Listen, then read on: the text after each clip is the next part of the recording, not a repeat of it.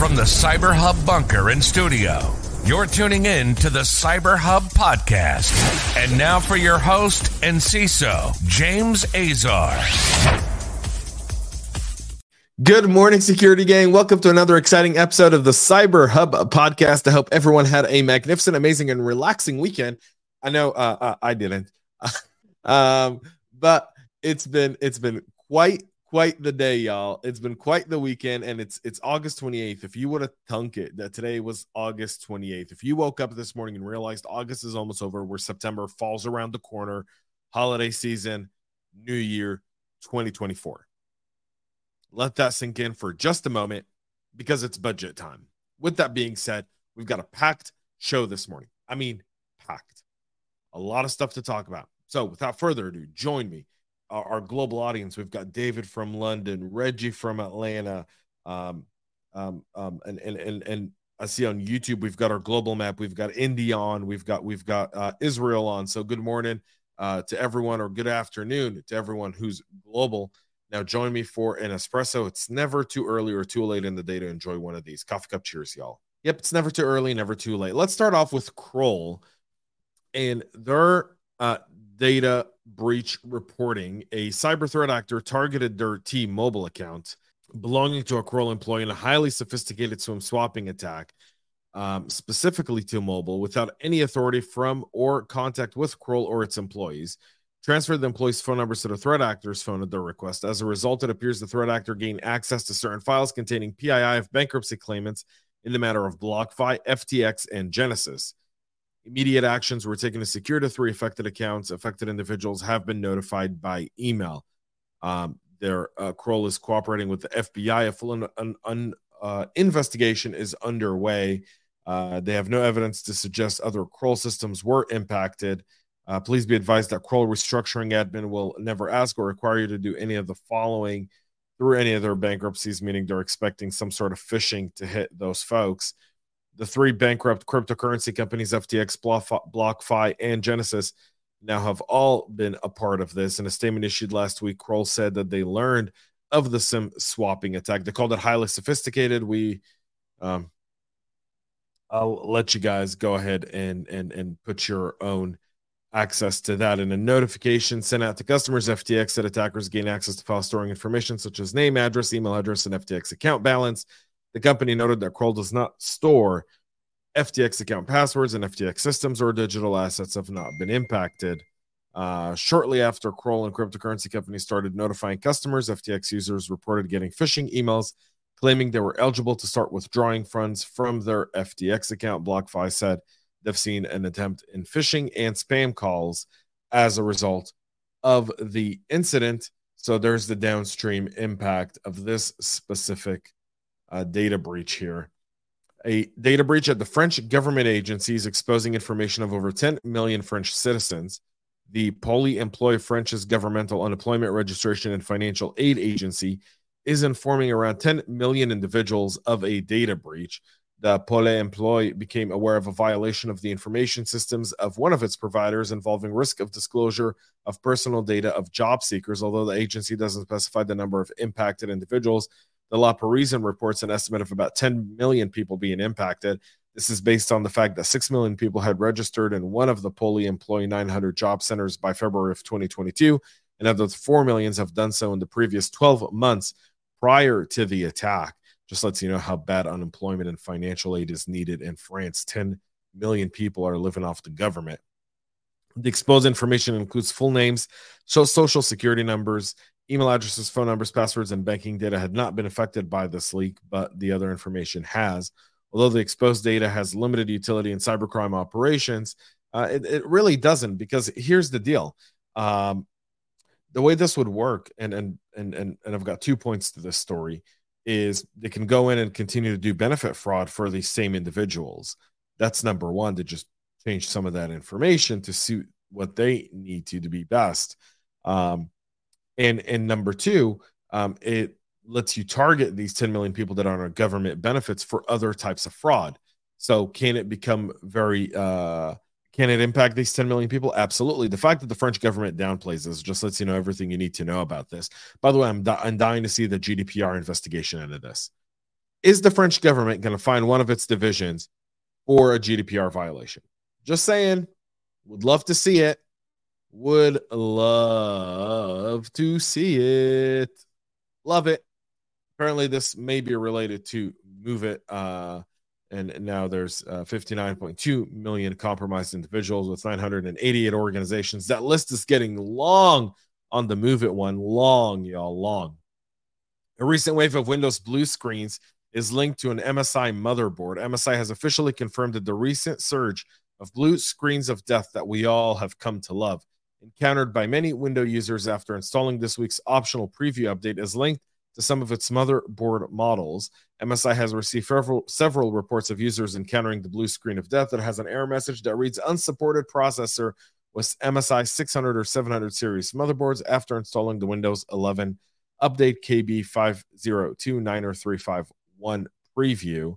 The Taiwanese PC vendors also advise all users to avoid installing the preview update on Windows system for now. Those who've had already their systems updated and have been impacted should revert their BIOS to a previous version and uninstall the optional Windows update. QA process missing there? Just maybe. Leaseweb is restoring critical systems after a security breach. For those who don't know, one of the largest cloud and hosting providers notified that it's working on restoring critical systems disabled after a recent security breach. The Dutch cloud provider said it discovered signs of unusual activities in some parts of its infrastructure on Tuesday of last week while investigating a customer portal downtime issue. Leaseweb took down some of its impacted systems to mitigate security risk and says that its team are now working to restore critical systems affected by the incident. This all started on the night of August 22nd. Monitoring systems detected unusual activity within certain areas of their cloud environment. The issue had an impact on a specific portion of our cloud-based infrastructure, leading to downtime for a small number of cloud customers. Now, here's the deal. Over the last several weeks, we've talked a bunch about cloud providers going down and being targets, with one of which last week that we talked about had all of the customer data wiped in the ransomware attack. All of it. Done. Finito.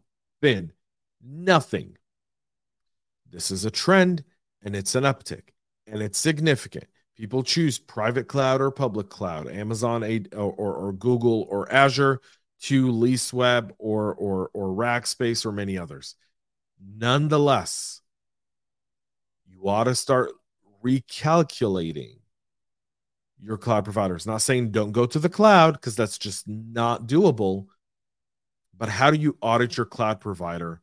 What kind of response do they have? And what does it mean if they go down? And is that part of your playbook?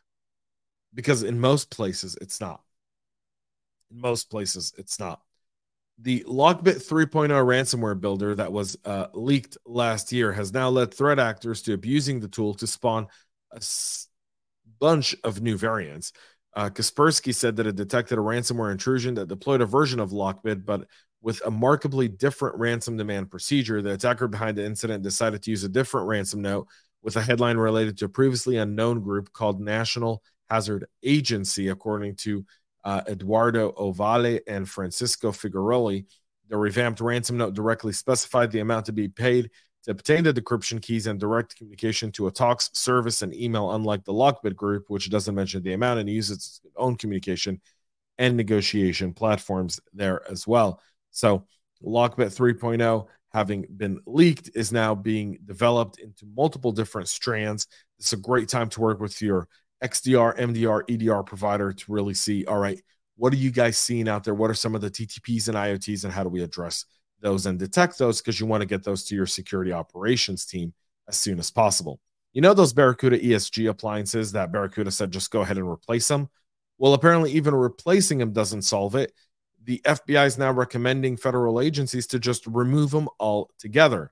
CVE 2023-2868, the vulnerability started getting exploited in October of last year of 2022 to backdoor into the email security gateway appliance and steal data from the compromised systems. The attackers deployed previously unknown malware, C-Spy, and Saltwater, and a malicious tool CISA to establish reverse shell for remote access. CISA has added this to its known vulnerability. Obviously, it's been added to the Kev catalog, but now the FBI, CISA, and everyone else is saying just rip these things out. It doesn't seem like there's any solution. There's something in there that's really, really greater than all of that. Barracuda for itself says that its security products are being used by over 200 organizations, including companies like Samsung, Delta Airlines, Mitsubishi, and Kraft Heinz. But you ought to be ripping these out at this point and replacing them. And that just lets you know how difficult the software supply chain attacks are, because once they get in and they've got persistence, that's all it takes. China's unleashing the Flax Typhoon APT to live off the land types of attacks, according to a warning by Microsoft. A China-backed APT group dubbed Flax Typhoon has installed a web of persistent long-term infections inside dozens of Taiwanese organizations, likely to carry out an extensive cyber espionage campaign. And it did it using only minimal amounts of malware. According to Microsoft, the state-sponsored cyber attack group is living off the land for the most part, using legitimate tools and utilities built into the Windows OS to carry out an extremely stealthy and persistent operation. Someone say that SolarWinds wasn't going to have large impact anywhere. For now, most of the victims of Flax Typhoon are clustered in Taiwan. According to a warning on Flax Typhoon from Microsoft, the computing giant isn't divulging the scope of the attacks, but noted that enterprise beyond Taiwan should be on notice. The campaign's using a technique that could be easily reused in other operations outside the region. Its warning and nation-state threat has targeted a broad range of industries, including government agencies, education, critical manufacturing, and IT throughout the Southeast, as well as North America and Africa. China, for its part, is really trying to step up its cyber warfare and really trying to step up its espionage for a bunch of reasons. One, they stopped reporting their teenage unemployment. Their unemployment between the ages of 18 to 35 is about 25 or 30%. That's 140 million people that are unemployed of ripe age. Additionally, the CCP is telling these young men and women who are graduating with degrees to just take a hard labor job, whatever job they can get their hands on, and suffer quietly. So China's going to be stepping up its effort. Its economy is in shambles. And so what it's trying to do is create even more uncertainty globally to what's going on in China. And you have to understand that when your back's against the wall, you tend to do stupid things. Taiwan could be on the verge there. So you want to keep your eye out on this geopolitical situation with China, because they're on the move. People are watching them, and their backs are against the wall. The Chinese economy is in shambles. If you think our economy is bad, you haven't seen China's. China's economy is bad. If we just had some decent foreign policy, we could really build a coalition there. Really do it. CISA is touting tremendous growth in their vulnerability disclosure platform. The U.S. federal government's internal clearinghouse for cybersecurity vulnerabilities took in more than 1,300 valid reports in the first 18 months and prompted decisive action on most of them, saving as much as $4.35 million in estimated response and recovery efforts, according to the program's first annual report. The vulnerability disclosure policy platform has seen tremendous growth in onboarding 40 agency programs since its launch in July of 2021. CISA said in a news release on Friday, the goal is to have an organized way for agencies to receive discoveries from cybersecurity researchers or other sources and share them across the government, including vulnerabilities identified during bug bounty contests. Typically, agencies do not offer reward for direct submission, but they do award cash prizes through bug bounty competitions. So there's that. Good to see that actually working.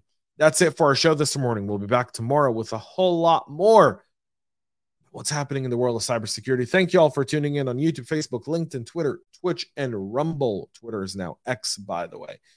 Make sure to catch us on your favorite podcast listening platform. And until then, have a great rest of your day, y'all. And most importantly, stay cyber safe. We love feedback, so make sure to connect with us on social media and subscribe to our podcast on your favorite podcast listening platform.